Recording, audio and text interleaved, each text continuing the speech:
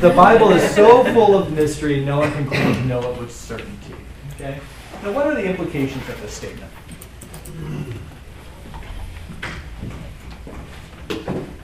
What are the implications of this statement? Why would somebody say something like this? To discredit the authority of the Bible. To discredit the authority of the Bible. Now, how does this statement discredit the authority of the Bible? They're getting at whether or not it is correct in what it says. Okay, whether or not it's correct. Okay. This is an interesting attack, isn't it? I mean, you're right on, right? That's exactly what they're doing, but it's a very interesting way of doing it. They also don't want to know it. Okay. If they can't know it for certainty, they're not, so they're just discounting that they'll even try. Yeah, so why even try? Oh, okay. There's a sense in which they're trying. The statement's somewhat so full of mystery. It's almost like trying to discount all the authority, but still give it some. It could be wonder, you know. Yeah. It could be good for you, you know. Yeah. No, that's a good point. It makes God seem distant, you can say. I think that's, yeah. Makes God seem distant, like mystery, like he wrote this, but doesn't really want you to understand it. But also, it's kind of like, it kind of attacks it in a way. Okay. I don't know, whenever I first heard it, I didn't think it as an attack at first, but then I read it again and I was like, oh yeah, I can see that. Yeah. But basically, I think it treats God as being too mysterious to be dealt with, too mysterious for Okay. us to have a relationship with. Yeah, overemphasizes transcendence. Yeah, that's good. Other thoughts? These are all great insights, by the way.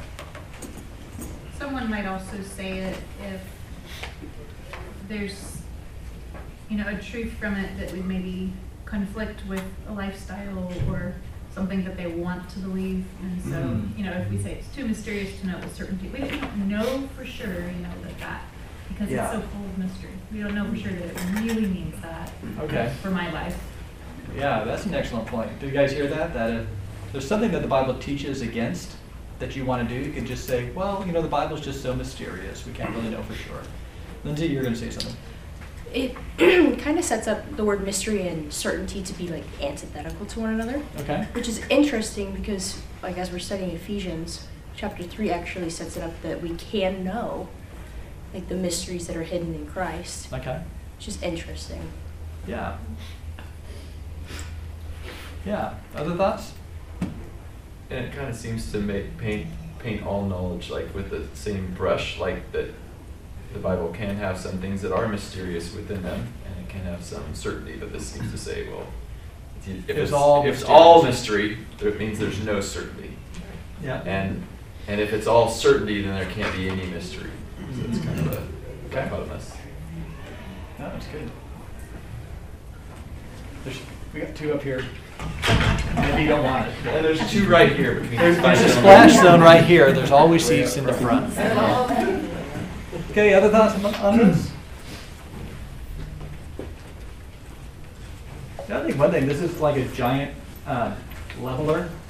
Like, you can have somebody who has a PhD, who understands Greek and Hebrew and all that stuff, and then somebody just reads the Bible to get what they want out of it, and they both are the same.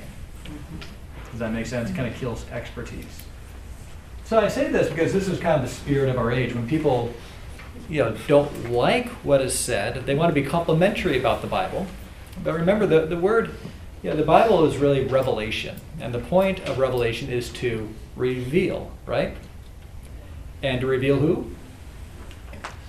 God, right? So you kind of get into, we're going to start off on the doctrine of perspicuity or the clarity of Scripture.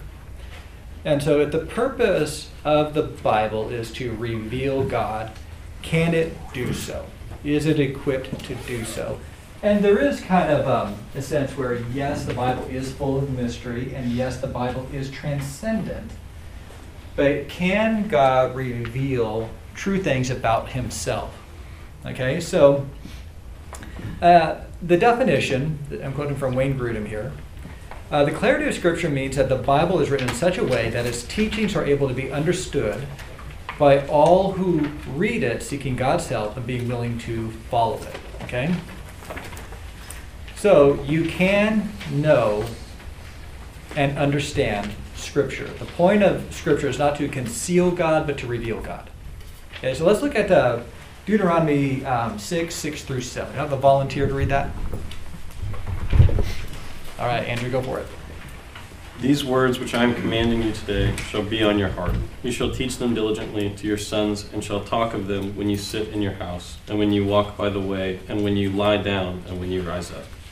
Okay, so what's the general command of this passage?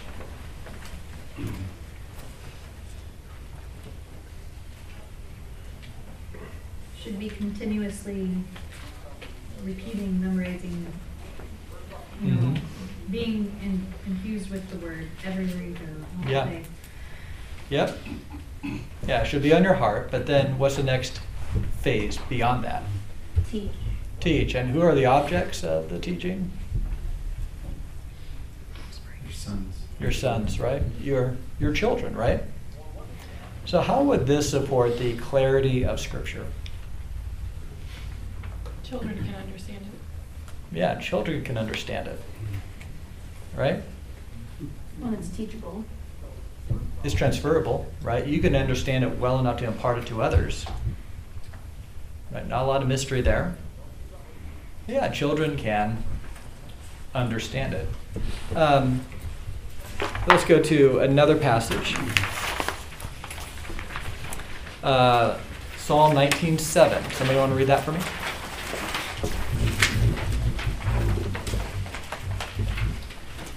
The law of the Lord is perfect and stored in the soul. The testimony of the Lord is sure, making wise the simple. Okay. Now, what does the term simple imply about the audience?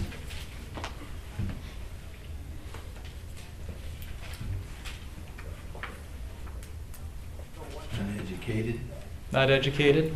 Mm-hmm. Ordinary people. Ordinary. I'm a simple kind of man, right? Now, how does Scripture's impact on the simple affirm its clarity?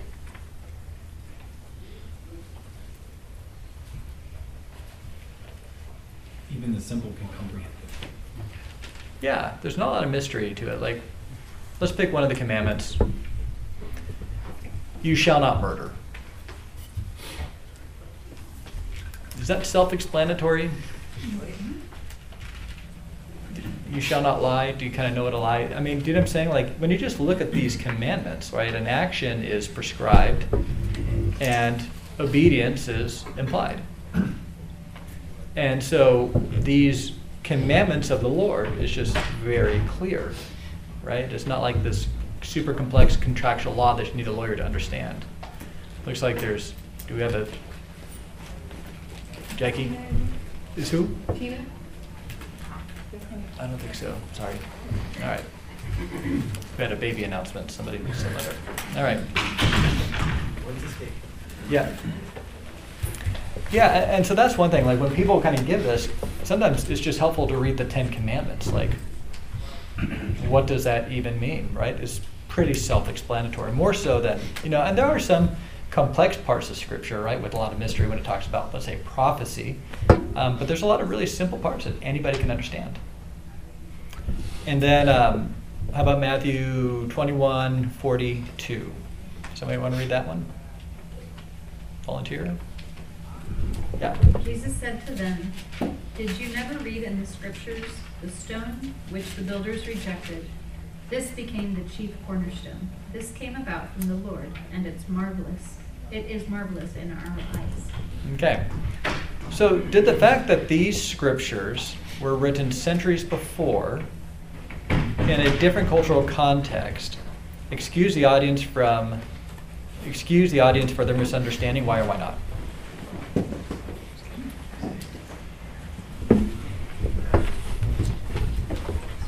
What do you think?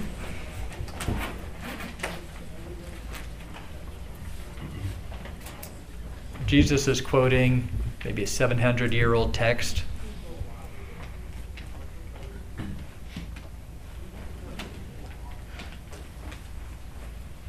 What do you think?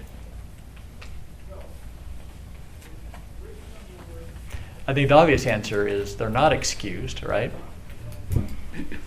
But what are the implications of this passage and this statement on the clarity of Scripture? Yeah, It shows that it's timeless. it's timeless, yeah. You guys should know better, right?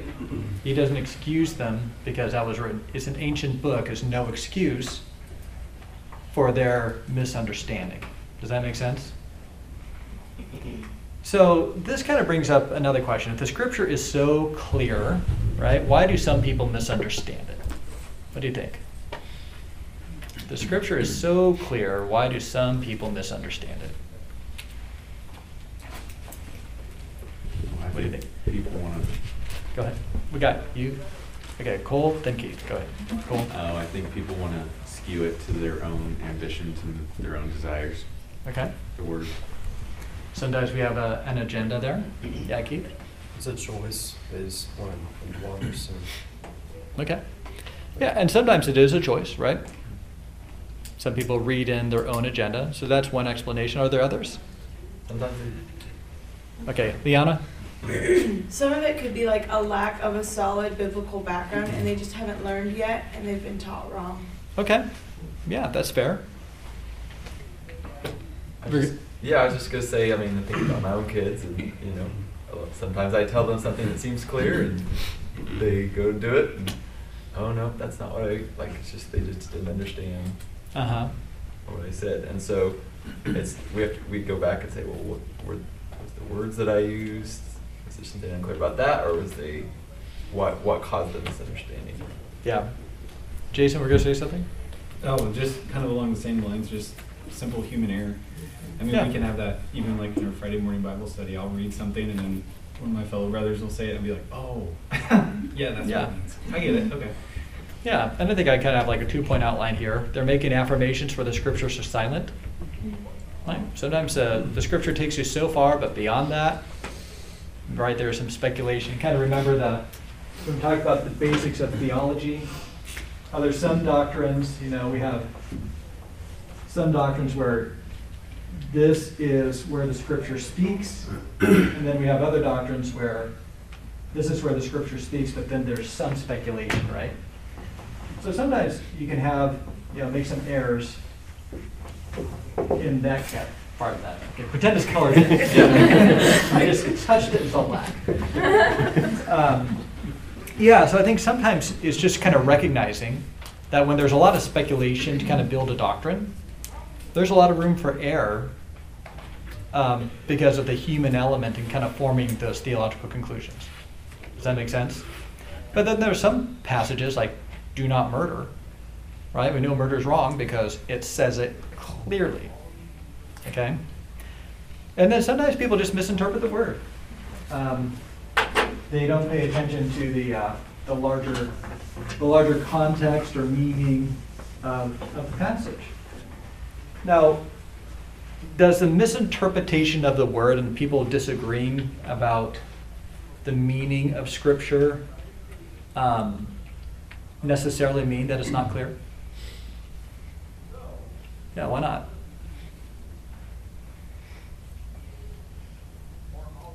Because we are limited human beings. Yeah. We're limited in our abilities. Yeah, it's not the Scripture's fault, it's our fault, right? And so this is kind of when we're talking about bibliology and and just the doctrine of Scripture. One thing that it kind of runs into conflict with is the Roman Catholic Church, right? You got some people who grew up Catholic, I know you did, Floyd, right? Where the Roman Catholic Church basically teaches that the Bible is correct insofar as it's correctly interpreted by the Roman Catholic Church and its magisterial teachings. And so when you look at a lot of what I'm kind of building towards, that the Scripture testifies to its own truthfulness, it is clear, it's self-evident, kind of divorces the need for a church to interpret it for a believer. Does that make sense? But one of the doctrines that they use to really support why you need a magisterial authority is the canon of Scripture. Do you guys know what I mean by the canon? Okay, the canon is the official list of books to be included in the Bible. Miranda, you asked about this last week, and I made you wait a week, so patience will pay off, right? Now, if you were to compare, if you grew up with the Catholic Bible, you will notice that there's some extra books in it. Okay, you guys, Sirach, Wisdom, Tobit, 1st and 2nd Maccabees, am I missing any? Okay, those books are called the Apocrypha, okay? And you will find those in the Catholic Bible, but you won't find that in our Bible. And so whenever you talk to somebody who is a Roman Catholic apologist, they will say that it's wrong to believe in the authority of Scripture, sola scriptura, by itself, because you need a church to define what is the Scripture to begin with. Okay? How would you respond to that argument?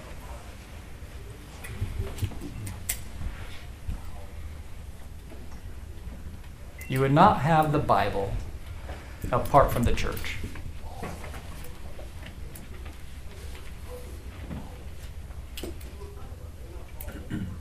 Therefore, if the Bible was begotten by the church should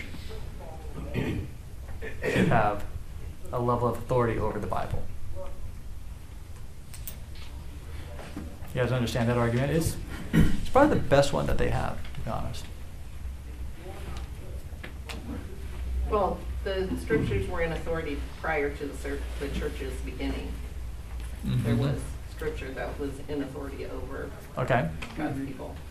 Yeah, so it predates the church. That's good. And even in the New Testament, in Ephesians, it says Christ is the head of the church. So like Christ's word reigns over the church and is the authority over it, not vice versa. Okay. Yeah, and what they would probably say to that is Christ is the head of the church, and Christ appointed the Pope to be head of the church. And they're still over Scripture. You have to look at and read the Scripture, and the Scripture defined itself through their study of it. So it's not like it's outside of that. So and that's a very interesting point. So the Scripture basically defines itself. The Scripture points to its own authority. Okay, I think that's definitely the right track. Okay, and we could say that when it comes to Scripture being its own authority.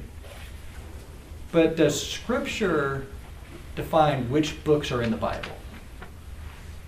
Does that make sense? You're going to say something? Well, partially. I mean, the argument is flawed because the idea that you needed humans to accomplish something and therefore humans have authority over that thing, right? We needed humans to write the Bible too. Like God chose to use humans to write the Bible, but humans do not have authority over God's word. Yeah. God has authority over his own word. And we would all say that, and Scripture claims that the Holy Spirit carried them along. So the notion that because there had to be some people who copied a text, passed around a text, and eventually a consensus arose among humans, and therefore this particular institution called the Roman Catholic Church as it exists today has interpretive authority over that, there's a huge logical leap to get from the one to the other. Humans were necessary, and they happen to be part of what was called at that time a church. Therefore, this particular body has authority over everything that they came up with. Yeah, so what you're doing is really appealing to a sense of ultimate authority, right? So on one hand, you have, the Bible is authoritative because the Bible teaches that it's authoritative, right? Then you have another circular argument, which is the church is authoritative because the Bible, and then put a parenthesis here, when properly interpreted by the church, right, says that it's authoritative. Does that make sense? Right, in place of Bible, you should have church. Church, right.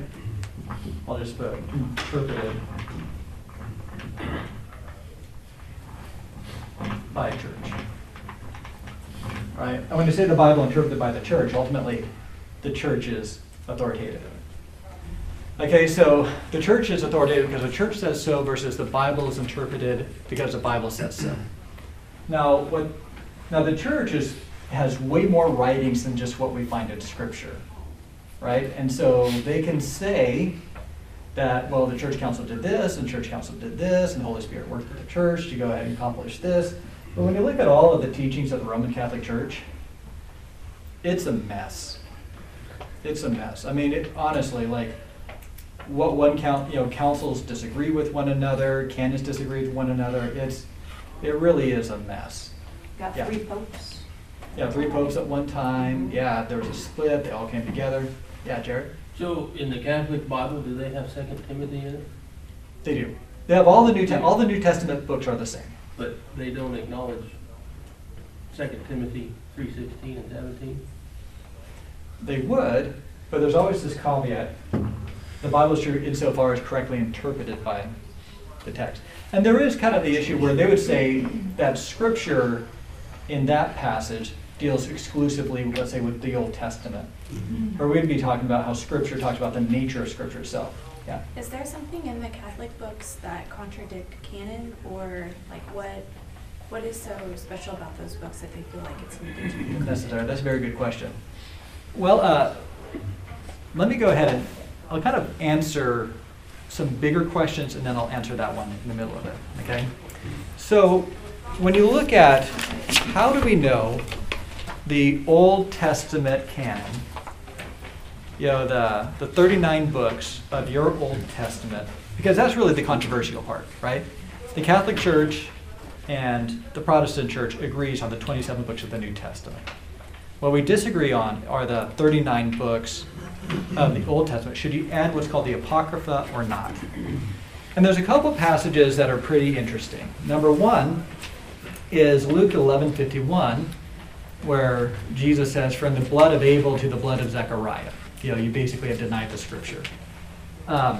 Abel is the first martyr in the Bible, right? Killed by Cain because of his jealousy of Abel's sacrifice. Zechariah, you find his death in 2 Chronicles. And if you were to look at how of the ordering of the Old Testament scriptures, it began with Genesis and it ended with Chronicles. Okay, so Jesus is basically saying from Genesis to Revelation, you guys have always, denied God and assaulted his people. Okay, so that's one thing. So Jesus right there recognizes, and the 39 books that the Jewish leaders recognized at that time. It's interesting, all the Pharisees, they would affirm the 39 books of the Old Testament canon, right? That was a running understanding at that time. Now, later on, the Catholic Church added the extra books to the Old Testament during the Council of Trent. That is when those were officially recognized as canon. Now, the most influential Bible scholar of the first century is a man by the name of St. Jerome. You guys ever heard of Jerome?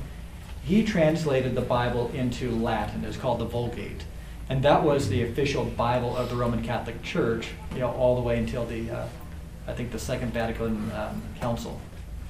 And he actually, when he translated it, made a very specific note that these apocryphal books, he translated it, but he made it very clear in his writings that he did not consider those parts of sacred scripture. So the question is, what caused this position change? Because that's what it was. Well, at the heart of the Revelation, do you guys know what the major issue was in the Revelation, or in the Reformation? It's this concept of indulgence. They were going around saying that if you give money to the Roman Catholic Church, you can get an indulgence for one of your dead relatives.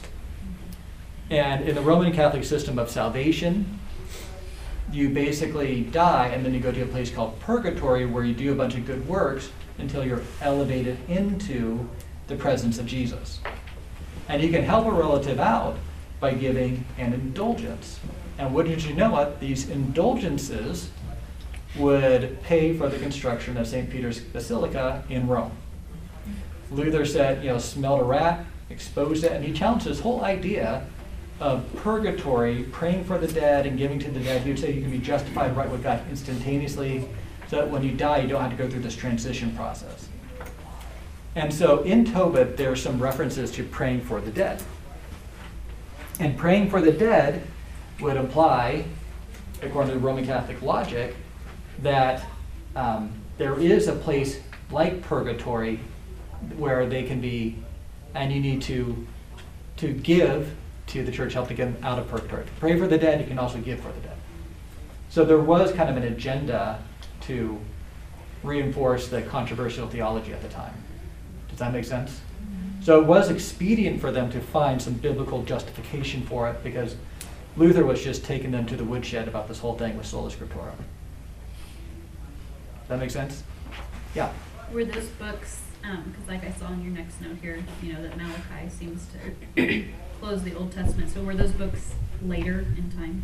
Yeah, they were past Malachi. So they would have been written in maybe the 2nd or 3rd century AD. And they're good books. I mean, Maccabees is about the Maccabean revolt, where they, a family basically led a revolution against their Gentile oppressors.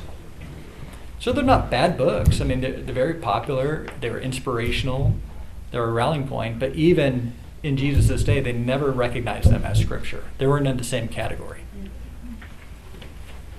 Yeah, Jared? So you were saying they buy the indulgences Mm-hmm. to get their family out of purgatory. Yep.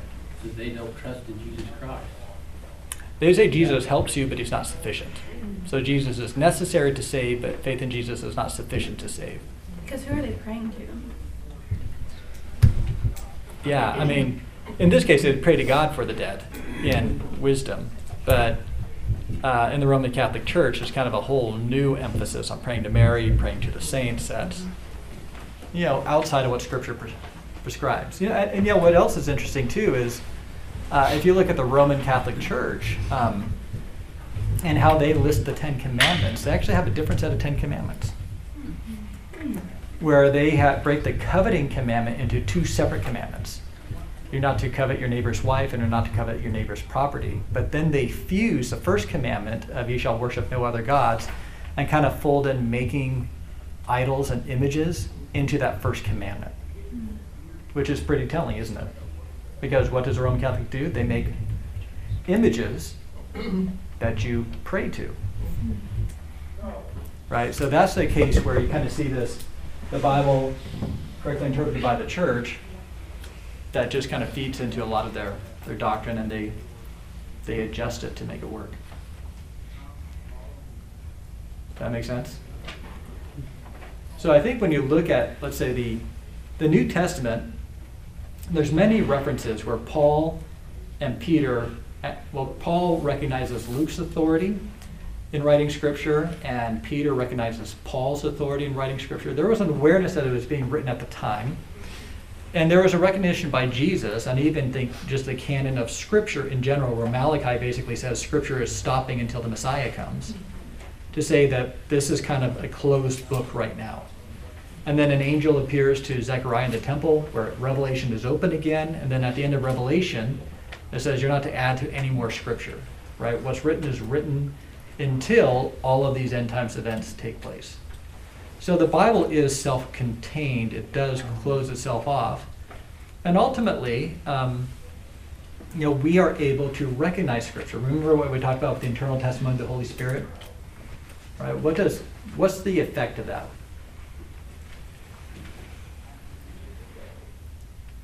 Remember what the Holy Spirit does? You kind of use the example of the baby and the mother. Helps you recognize. Recognize, yeah. Maybe not understand, but at least recognize.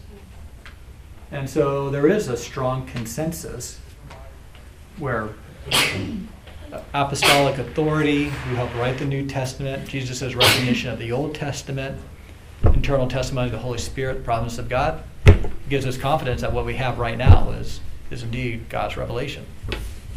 So I guess we kind of talked a little bit about this, but I mean, do you need the Roman Catholic Church to validate the canon, to tell us which books are in the Bible and which ones aren't? Yeah. One of the things that we have seen is the danger of the church interpreting the Bible, or a body of believers allowing the church to interpret the Bible as they don't know the Bible. Mm-hmm. They everything has been everything they've been taught to accept because the church has the authority. Yeah. So then the Bible is not known. Yeah, and how would the church justify that behavior? That you really can't interpret the Bible for yourself. How would they justify it?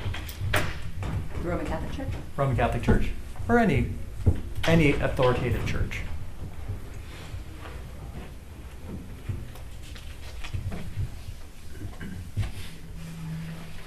They justify it because they're the authority. Because they're the authority, yeah. Yeah, and I think, well, you might lead to all these different kinds of interpretations, you might have theological chaos. Or, like in the Roman Catholic Church, it was all in Latin, right? All the Mass was in Latin, and nobody spoke Latin, right? So the simple couldn't necessarily understand it. That's why with the printing press, and like Luther translating the Bible from Greek and Hebrew into German so that the common man could understand it was revolutionary. It was almost like a theological populist movement where people were reading the Bible for the first time and hearing what the priest said and said, wait a second here. Right? And granted, were there errors and false religions that came out of that time? Sure. Does that disprove the authority of Scripture? Well, it's Scripture that corrects those errors and reveals the false teachers. Yeah. Right. Yeah, exactly. Including the Roman Catholic Church. Yeah, exactly. Okay, making sense? I think when we think about like the authority of the church, we don't want to put them necessarily at odds and like the Scripture has the authority and the church doesn't. It's more that the church and Scriptures have authority, but the church is underneath the authority of the Scriptures in a sense. So that there's a great many commands, that the church would appeal to in Scripture to try and justify their own authority, but there's a difference between saying, well, like with Luther, he would say, if I'm convinced by Scripture of this position, right? Yeah. Putting the authority back on Scripture. Yeah. So if you're in an authoritative church and you disagree or don't understand teaching, you say, well, where does it find that in the Scripture? Yeah. Are they willing to go and talk and work in Scripture, or is it just, this is the right teaching? Yeah, the only reason why you and I have authority in this church is because Scripture gives it to us. Right. And we can't justify it by Scripture, then it's not justified. Exactly. Jared? Where do they come up with the blessing of salt to keep the demons away? The blessing of salt to keep the demons away? I can't really comment on that. I don't know. I don't know if all Catholics do that, and if they do that, I don't know why they do that. So I'm going to have to just claim great ignorance there. Because that would be still lack of trust in Jesus. If that is what they do, then yes. I don't think salt is something that keeps demons away. Yes. So I'm just trying to kind of comprehend everything you're saying, and in your conclusions, you said that it seems to close the canon, and conclusion, historically recognition seems to vindicate the canon. It's like by using those words "seems to," it almost doesn't seem definite in my mind. Like obviously we've talked about all these proof points. Well, I'm making a logical argument, right? Okay. So in that case, there seems to be, Bible here, and kind of connecting the dots here. And so that's why I use the word seems, because within Scripture you don't have the official list of books. There is an appeal to try to put the Scriptures together, harmonizing it, and to a certain extent tradition. I do think we can be certain about the Old Testament, because that's what Jesus validates in Scripture. But even then you have to make a little bit of a jump. But the New Testament is not really up for debate. Are there other books potentially out there? Like Jesus obviously said more than any one book can contain. We know there's other revelation floating around that in God's providence is what he preserved for us. And all the other candidates for this might be a book of the Bible when they're introduced, they're just really weird books. really weird books. Like, I think it's the Gospel of Thomas, where you have a talking cross. You have heads stretching all the way into heaven. I mean, it's just a weird book that doesn't even Childhood Jesus doing miracles. Yeah. But I think by using the word seems, right, there you are. By using the word seems, though, that is actually preserving the idea that Scripture's an authority over us, and we don't get to say, we know for sure, these are the 27 books of the New Testament, and we can be so certain of it, just as certain as we are that Jesus said, blessed are the poor in spirit. We can't. Yeah. And using that language is actually being careful to preserve our humility under the authority of Scripture. Yeah.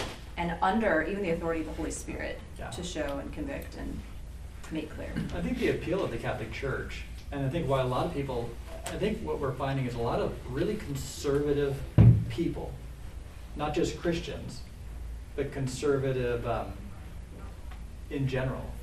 They like the certainty that the Roman Catholic Church gives you. I've seen many people who kind of move from the Bible to, well, the Bible doesn't speak about all these issues, so do the fallback of the Westminster Confession. And, that gives me a fuller understanding and a more certain understanding of what the Scripture teaches, right? And then from there, they'll jump to the Roman Catholic Catechism, because they basically have a rule about everything, right? But even within that, if you were to look at all of the accounts, I mean, it's a mess. It's hard to get it all sorted out. So I think by using the word seems, thank you for supporting me in that, it just shows this is how certain we can be. And ultimately, Scripture is the authority, and if somebody shows me from Scripture that we need to be more open to other books of the Bible, then I would be willing to listen. But you have to argue it on the terms. The fight has to be had in Scripture. Yeah, Judy. I may be jumping down a different rabbit trail, but what about the Mormon Church and some of the things that they teach? I have a friend who is very Mormon, and she's always quoting, the bishop says, the bishop says. Like whatever the bishop says is written in stone because the bishop has said. It's not the Bible says, the bishop has said. Yeah, that's a very interesting, it is relevant. We're not jumping down a different rabbit hole. I'm glad you asked. I love Mormons.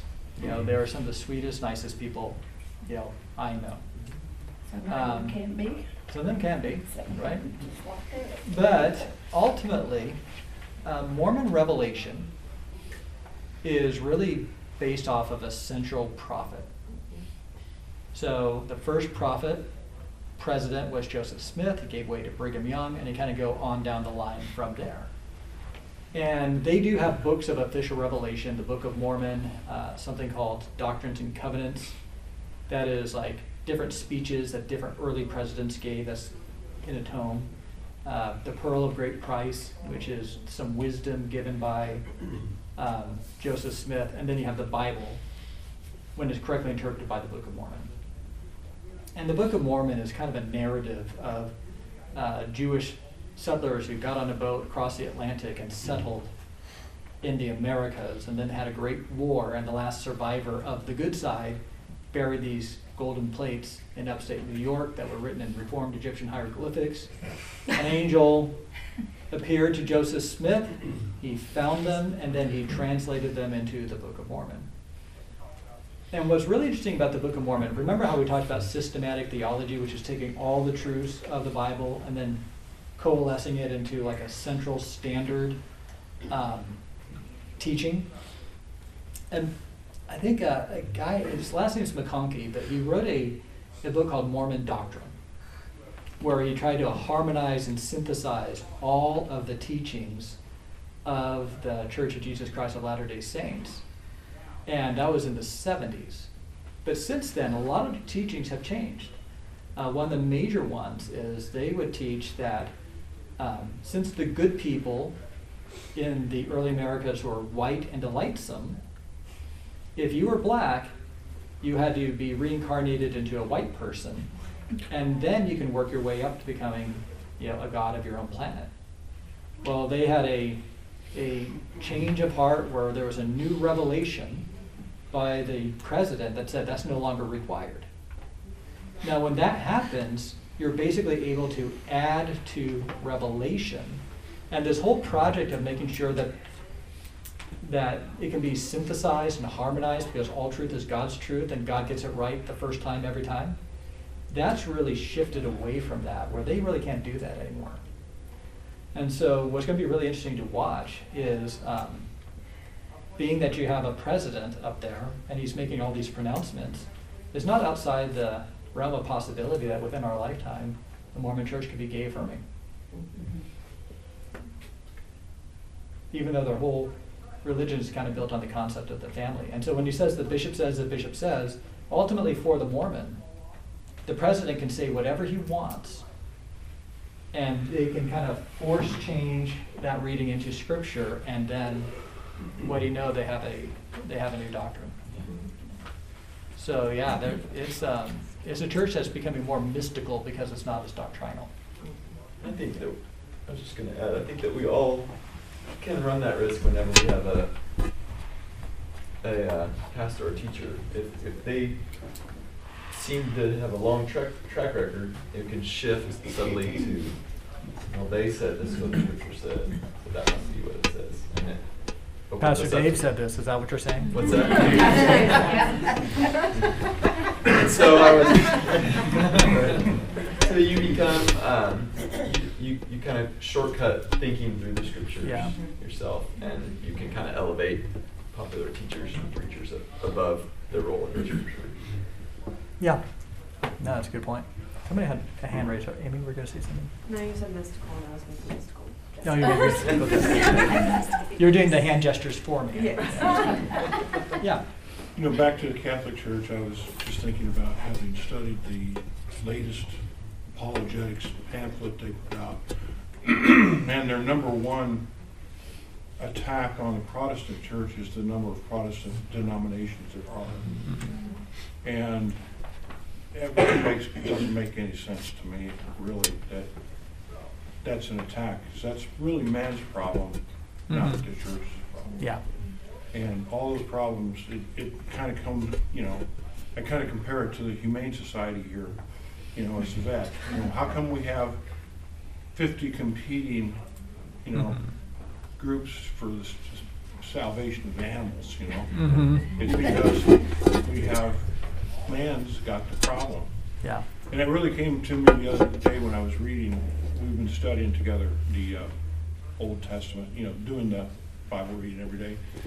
And it's really, it would be easy to get confused when you read something that a man can have relations with a virgin, and if he decides not to marry her, he just needs to pay her dad. You know, so, you know, God said there was a lot of very specific things like man can, you know, adultery is wrong. It's in the Ten Commandments. So why would that be okay? Well, it's because man was so corrupt that he didn't have the death penalty for everything. He had a way for you to get out of it. So anymore, I just say, well, that's man's problem with God. It's not God's problem. It's not the Scripture's problem. We have 5,500 different denominations. Yeah. But that's the number one thing that the Roman Catholic Church will come after you with. And that's the first thing they'll mention is the number of denominations we have. Yeah. And it's not a problem with the Bible, it's a problem with man interpreting the Bible. Yeah. And then somewhere like Mormonism, when you're staring at a seer stone in the hat and coming up with the scriptures for this. Yeah. Yeah. Yeah, and I think, I mean, with the Roman Catholic Church, you look at the last two, well, the current Pope, Pope Francis, and Pope Benedict, they couldn't be more different. No. I mean, there's open disagreement. The one thing that they both have in common is a commitment to the papacy and the authority of the Roman Catholic Church. But within that, I mean, there's all kinds of splinters. There's maneuvering. It's not a united church, you know, but there is this institution that all these parties are seeking to control, and that's why it's an inherently political organization where I think that even interferes with the mission. Yeah. Other thoughts?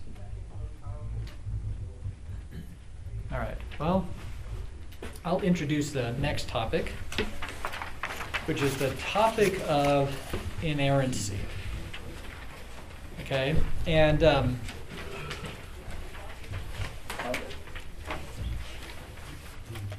because so in recent years, modern scholarship has severely questioned the accuracy of the scriptures. This has led some evangelical theologians to concede errors in the Bible with regards to dating, creation, etc. Yet they still maintain their evangelical faith by claiming that the Bible is infallible.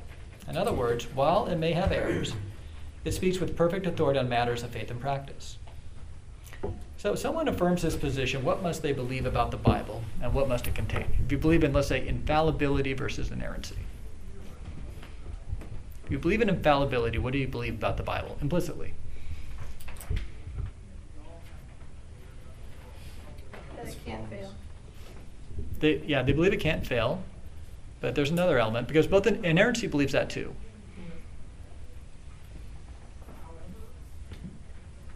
If you believe in infallibility and not inerrancy, what do you believe about the Bible?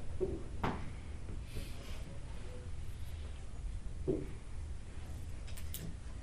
you define infallibility again? Infallibility is the belief that the Bible is true when it speaks about faith and practice. But it doesn't necessarily have to be true about history, chronology, and other things. Right? What's the assumption? There are errors. There are errors in the Bible, right?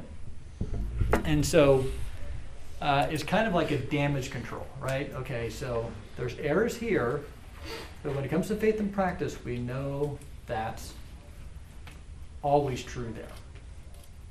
What do you think about that position? Do you see any? That's not our position, but are there holes in it? What do you see? And where would you draw the line between what's true and what's not? Yeah. Yeah, where do you draw the line? And who draws the line? Who draws the line? Right? And a lot of this, Scott and I, when we taught, when looking at the scripture, you have the issue of posture, right? Where you have, the authority is God over man, right? And how does God express his authority and reveal his authority? Right? You have God reveals himself through the Bible that positions itself over man, right? That would be the right chain of command. When you talk about infallibility, who discovers and discerns the errors? Right?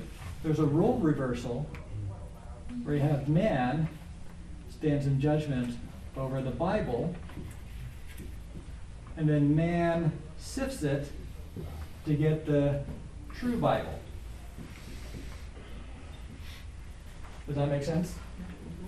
And so that's really the issue that we have. And so when you talk about inerrancy, I think maybe the better term and the better proof for it is authority, right? Yeah. I mean, and you could put one more arrow that the goal is to reverse it, so then that puts God underneath it, or somewhere underneath man. So we have a filtered version of God. And so, granted, slippery slope arguments are not the best arguments, but I think what is a compelling argument is, who is man to edit the contents of Scripture? Okay? So we'll talk more in depth about that next week, and I think this will be our last set. We should be able to finish it all next week. We will finish it all next week. And then after that, Scott will be talking about the doctrine of God. All right, Scott, you ready? Yeah, it's the easy one. I gave you the easy one. Yeah. So I come from a Methodist background. One of the most glaring examples of that right now is what the Methodist Church is doing with the Bible and pronouns. Yeah. They've changed the pronouns in the Bible to even God is them. So there's this whole idea of, and then there is a tendency to make God feminine. Mhm. There's this whole movement of the politically correct Bible that you read. Yeah. So that's a perfect example of that, right? Yeah, I mean, it's filtering the Bible to give us the true Bible. So Which that's then why- gives us the true God. Right. The true God. And then you have true Bible, red letter Christians here, right? Which is a way of saying everything, only the sayings of Jesus matter. And really only the ones that we like.